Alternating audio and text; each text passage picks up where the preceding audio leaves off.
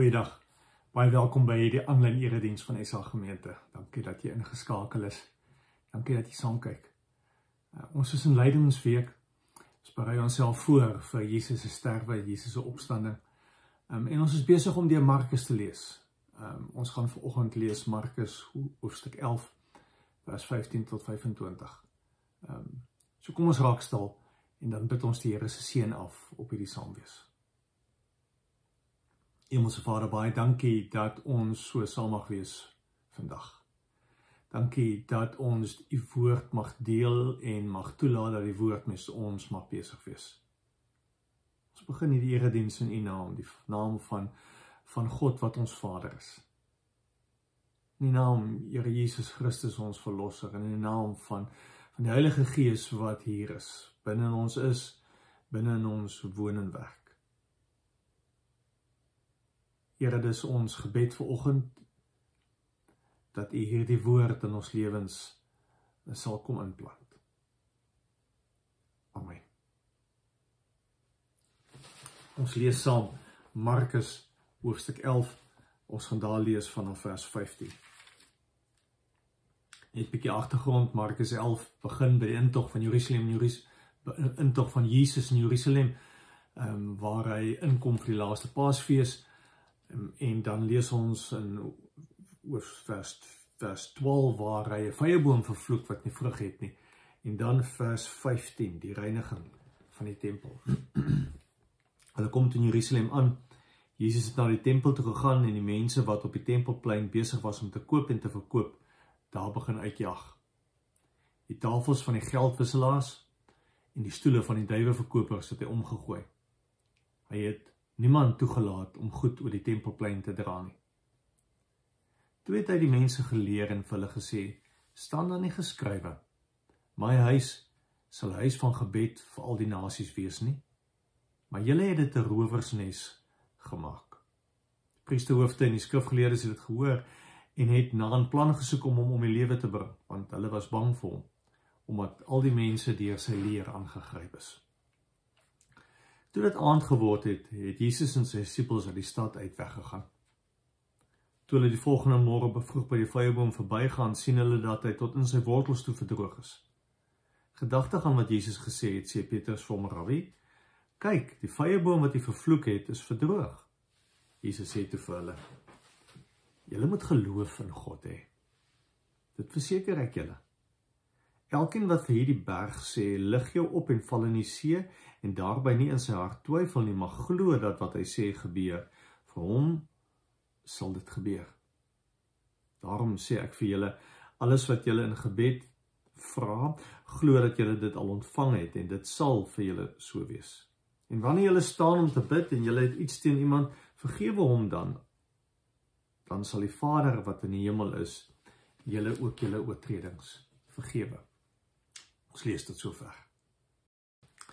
Ons lees hierdie vreemde toneel van liewe Jesus wat met 'n sweep in sy hand die tempel skoonmaak.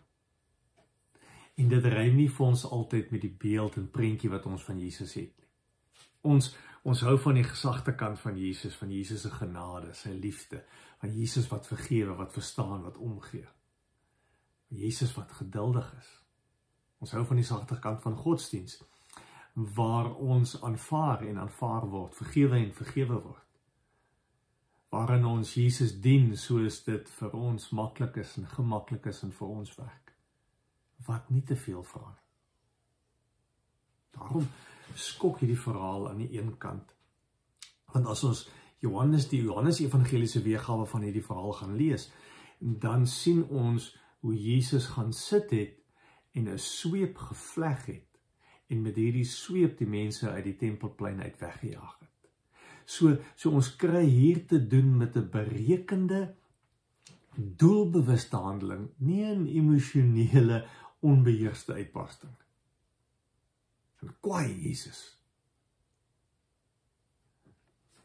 As ons eerlik is, partykeer hou ons daarvan.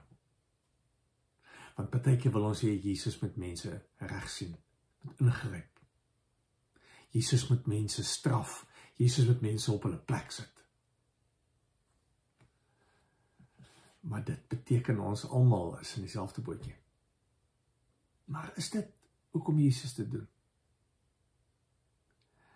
Jesus sê self waarom hy so teen verwagting in optree. Kyk in vers 17 sê hy, toe het hy die mense geleer en vir hulle gesê, staan daar nie geskrywe, my huis sal 'n huis van gebed vir al die nasies wees nie. Jesus sê, my huis is 'n huis van gebed vir al die nasies. Die tempel en per implikasie hulle godsdiens is besig om iets te word wat die Here dit nie gemaak het nie, wat nooit die bedoeling was nie. En hulle diens aan God, hierdie verhouding wat hulle met die Here het, is besig om skeef te trek. Wat sê Jesus? Wat bedoel Jesus met hierdie woorde? Hy sê, my huis is 'n huis van gebed. My huis is die plek waar ons God kan ontmoet. God is hier. En dit maak hierdie plek eksklusief, soos niks ander of geen ander plek op aarde. Dit wat hier gebeur is die heel belangrikste, sê die Here. Vir ons vandag beteken dit dat Jesus challenge alles wat ons as kerk doen of is. Alles waarmee ons nie aan God die plek gee wat hom toekom nie. Alles wat die fokus wegneem van die een saak. God is hier en ons het gekom om hom te aanbid. Die tempel, moet ons onthou, was vir die Jode die middelpunt van hulle godsdiens. En daarom kry ons vir Jesus baie keer dwars te sy bediening in die tempel, wat die tempel toe gaan. Vir die Jode was dit die plek waar hulle God ontmoet het. Vir hulle was dit God se woonplek op aarde. Jesus sê, my huis is 'n huis van gebed. Hulle kom tempel toe om God te aanbid, want hulle het geweet, God is hier. En dit was die plek waar hulle God se teenwoordigheid ontdek het, gevier het, waar alles om God gedraai het. En hulle identiteit as God, as volk van God, is hier bevestig. Ons is God se volk, ons is sy mense, ons behoort aan hom.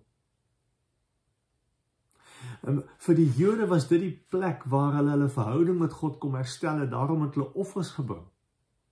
En nou skielik, as Jesus in die tempelplein kom, dan is daar 'n klomp ander goed, 'n klomp ander hekkies opgerig, om wat dit vir mense moeiliker maak, om net dood eenvoudig in te kom, en God se teenwoordigheid te kom soek.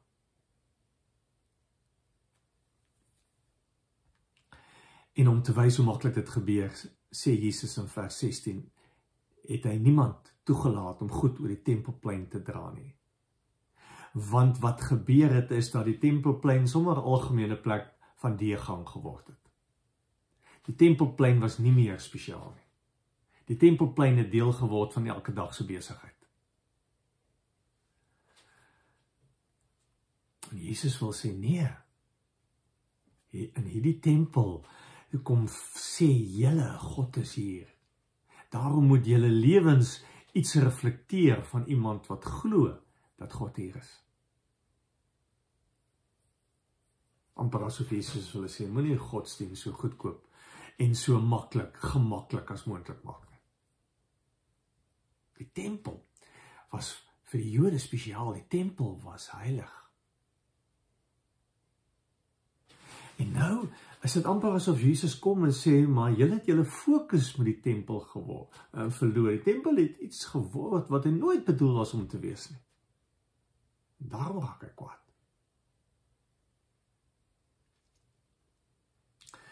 As die tempel 'n huis van gebed is, en ons glo dat ons liggame God se tempel is, want dis wat Paulus skryf later in Korintiërs, dat hy sê, ons liggame is God se tempel. God woon hier. Hier is God teenwoordig. Dan moet dit ons challenge oor die plek wat ons vir God in ons lewens gee. En nog verder, dan moet dit ons challenge oor wat maak ons met hierdie plek waar ons sê ontmoeting met God plaasvind. Ons sal ons verantwoordelikheid teenoor die ruimte wat daar in ons lewens is vir God moet lig. Daarom het ek die laaste klompie verse ook gelees, wat Jesus begin praat oor gebed, dan sê hy, elkeen wat vir hierdie berg sê, lig jou op, val in die see, en daarby nie in sy hart twyfel nie, maar glo wat hy sê gebeur, sal dit vir hom gebeur. Alles wat julle in gebed vra, glo dat julle dit ontvang het, en dit sal so wees.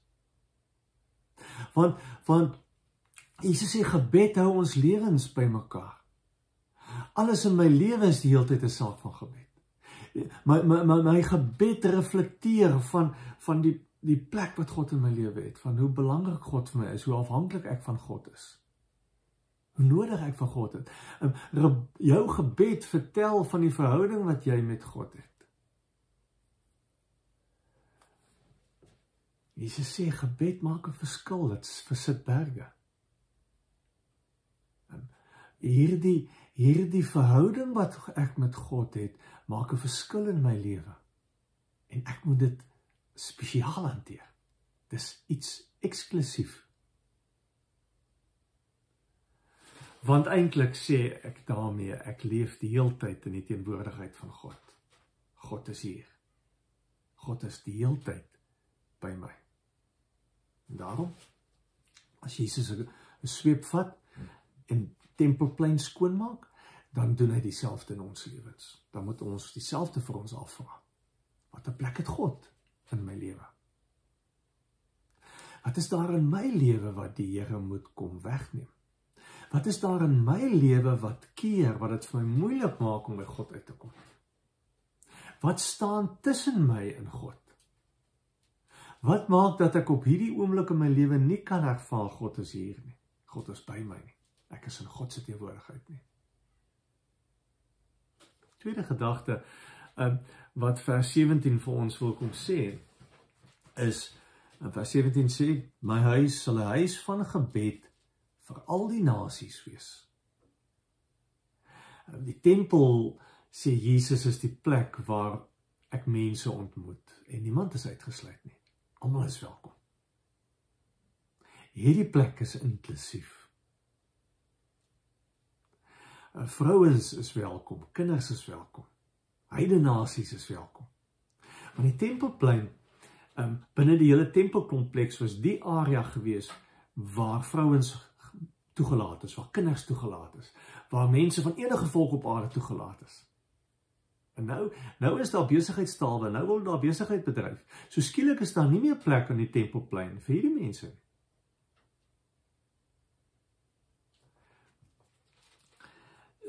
Skielik word mense uitgesluit.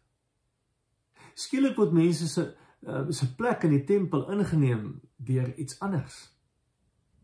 Daar is nie nou meer plek vir vrouens en kinders en vir heidene nasies nie.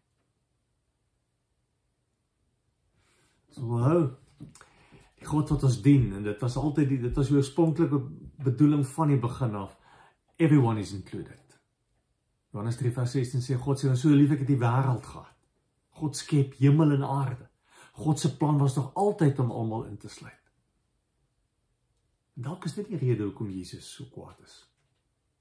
Dalk is dit die rede hoekom hy die tafels van die geldwisselaars en van die duiwe offertafel, duiwe verkopers se offertafels kom omgooi.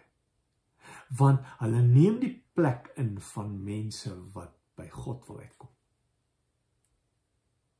Weer sien ons dat Jesus alles wat ons in die kerk doen, waarmee ons mense uitsluit, kom challenge. Want almal is hier welkom. Jesus sê die tempelplein het 'n besigheidsplek geword. Vers 15 sê die tafels van die geldwisselaars en die stoele van die duiweverkopers het hy omgegooi. Hoe dit gewerk het, wat hulle gedoen het, is dat veral vir die mense uit ander volke, nasie wat met ander soort gelde aangekom het, hulle sê nee, jy moet eers jou heidense geld kom omruil vir ons Joodse heilige geld, want jy kan net met heilige geld besigheid doen in die tempel. Jy kan net met heilige geld kom tempelbelasting betaal. Jy kan net met heilige geld offerdiere kom koop. En jy mag net hier offerdiere, duiwe kom koop, as jy nou nie of 'n lam saamgebring het. En al hierdie transaksies het hulle ekstra geld meegemaak, het hulle mense uitgebuit. Het hulle nog erkies opgesit vir mense, om het vir mense nog moeiliker maak om met die Here uit te kom. En die fokus skuif weg van 'n ontmoeting met God. Die fokus skuif weg na 'n openheid vir ander. Na iets wat godsdienst nooit bedoel was om te wees nie. Wat 'n hekkies rig ons op. Ek onthou, klompie jaar terug het ons in 'n allotment gehad. En een van die ander allotments naby ons het daar uit 'n ou gewerk, baie netjies allotment gehad het, en ek het met die ou begin gesels. Dit is altyd interessant, as hulle hoor jy's 'n dominee, waaroor praat hulle? En hy begin my te vertel dat hy kanker het, en die dokter het basies vir hom 'n keuse gegee, of hy begin oefen, of hy doen iets aktiefs, en daarom het hy met allotment begin, en so het gebeur dat ons oor geloof begin praat het, oor kerk begin praat het, en hy sê die eendag vir my, maar hy gaan nie kerk toe nie. Hy was nog nooit in sy lewe in 'n kerk nie. En met sy siek wees het hy besluit, maar dalk moet hy kerk toe gaan. En hy sê dit was vir hom een van die moeilikste ervarings in sy lewe, want jy stap in 'n plek in wat jy nie 'n klou het wat gebeur hier nie. Wanneer moet ek opstaan? Wanneer moet ek sit? Wat sing ek? Waar sing ek? Waar in hierdie vreemde boek is ons? En hy het nooit weer teruggegaan. En ek het vir myself die vraag gevra, en ek wil vir jou die vraag vra, is wat doen ons wat dit vir ander mense moeilik maak om by die Here uit te kom? Hoe oop en gemaklik is ons in die manier wat ons met God besig is? Hoe is die manier wat ons met godsdienst, maak die manier wat ons met godsdienst besig is vir ander mense maklik om naby aan God te kom? Ek sit verlede Sondag, 'n Engelse ouetjie by ons in die kerk in Londen. Agter in die hoek sit hy. En een van ons lidmate het 'n billet om saamgebring. En weet ek sien, sit voor die tyd, sien ek hoe blaai deur die Bybel, en jy besef, maar hy het nie 'n klou nie. Hy het nog nooit hierdie boek gesien nie. Hy weet nie waaroor gaan hierdie boek nie. En as dit nie vir Bill is wat hom kerk toe gebring het nie, dan het hy seker nooit in sy lewe gekom nie. En ons moet vir onsself vra, hoe maak ons dit vir mense maklik of moeilik om by God uit te kom? Watter hekkies sit ons op? Jesus maak dit baie persoonlik as hy in vers 25 praat oor gebed. Want Jesus verstaan, ons kerkwees het alles uit te waai met mense. Hy sê in vers 25, en wanneer julle staan om te bid, en julle het iets teen iemand, vergewe hom, dan sal julle Vader wat in die hemel is, julle ook julle oortredings vergewe. As ons sê, dat die tempel, die kerk is God se huis, waar God woon, as ons sê, dis 'n plek van gebed, dan het dit alles uit te waai met ons verhouding met God, maar ook met ons verhouding met mense.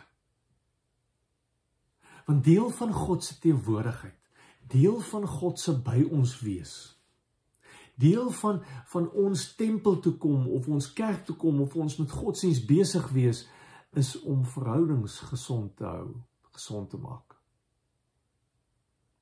Ons eksklusiewe verhouding wat ons met God het, moet ons inklusief maak teenoor mense. Die Jode was so eksklusief met God, dat hulle tempelplein toegemaak het, vir mense wat tradisioneel nie welkom was nie. Dit mag nie gebeur nie. Daarom daag Jesus hulle uit en sê, as jy wil bid, gaan vergewe mense, gaan maak reg, gaan maak verhoudings met mense reg. Dit is tog hoekom ons kom. En ons moet vir onsself die vraag afvra, hoe maak ek my verhouding met God reg? Hoe kan ek dit gesond hou? Hoe maak ek my verhouding met mense reg? En daarom sê Jesus, vergewe mense, want God vergewe jou. Dis hoe verhoudings reg kom. Gaan vra vir God vergifnis, aanvaar sy vergifnis, gaan gee vergifnis. Vergewe mense.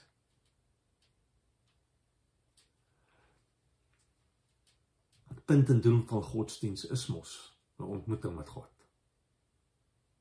Punt en doel van hierdie uitsending is mos dat daar 'n ontmoeting moet plaasvind tussen jou en die Here.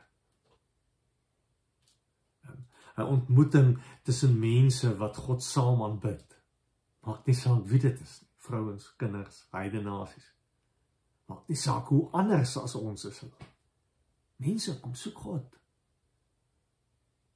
En ons mag dit nie vir mense so moeilik as moontlik maak om by God uit te kom nie.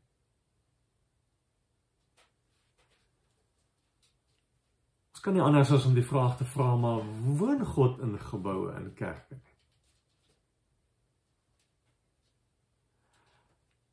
Natuurlik woon God in geboue, en natuurlik woon God in mense, natuurlik behoort die aarde aan God.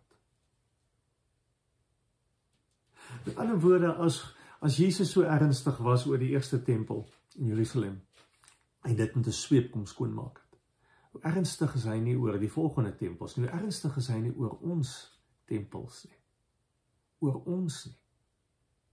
En dalk is dit waar wat ons in die begin gesê het, dat ons nogal hou daarvan as Jesus partykeer sterk optree en die heidene uit die tempel uitjaag met 'n sweep. Maar dan moet hy dit met ons ook doen. Dan moet hy ons ook konfronteer oor alles in ons lewens wat sy teenwoordigheid keer. Oor alles in ons lewens wat maak dat ons verhouding met hom en ons verhouding met mense nie reg is nie. Wat is dit wat maak dat ons innerlike tempels, ons lewens, nie plekke van gebed is nie? Maklik of moeilik bid jy? Wat maak dat ons ander uitsluit? Wat keer dat ons vergeet dat die Here die heeltyd by ons is en ons in sy teenwoordigheid leef?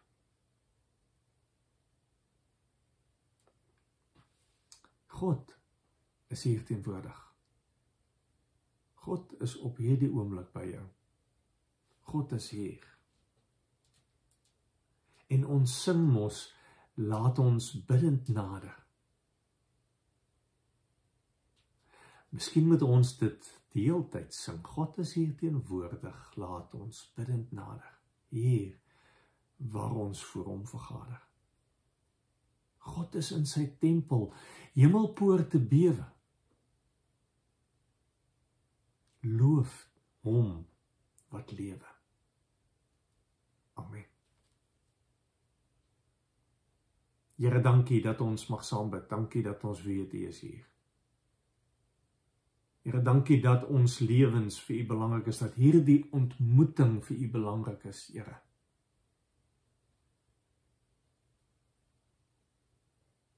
En as ons vanoggend hierdie woord met mekaar deel, dan verstaan ons weer hoe dat ons ontmoeting met U vir U belangrik is, Here. En dan die manier hoe ons met godsdienst besig is, met U besig is, belangrik is, Here. Vergewe ons waar ons mense weghou.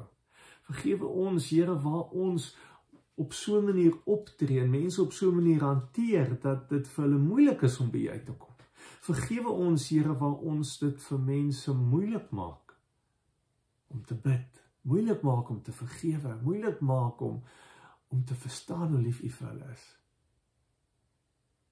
Here, ons bid vanoggend vir Oekraïne, Here, ons bid vir vrede, ons bid, Here, dat U mense harte sal verander, dat die leiers se ingesteldheid sal verander. Here, ons kom bid vir mense wat alles verloor het, mense wat vriende, familie in die dood moes afstaan, ouers en kinders moes begrawe, Here. Ons bid vir vrede, ons bid vir troos, ons bid vir herstel, ons bid vir vergifnis, Here. Dankie dat U ons vergewe. Help ons om ander te vergewe. Amen. Ons het nou geleentheid om ons offergawes te bring. Julle sien al die opsies, sien julle wat daar is om te kan gee. Kom ons dien die Here met ons offergawes.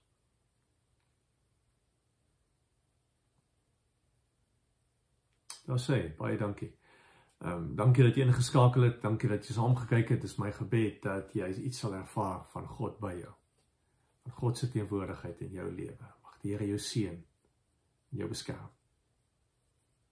Mag die Here tot jou redding verskyn en vir jou genadig wees. Jou gebede verhoor en aan jou vrede gee.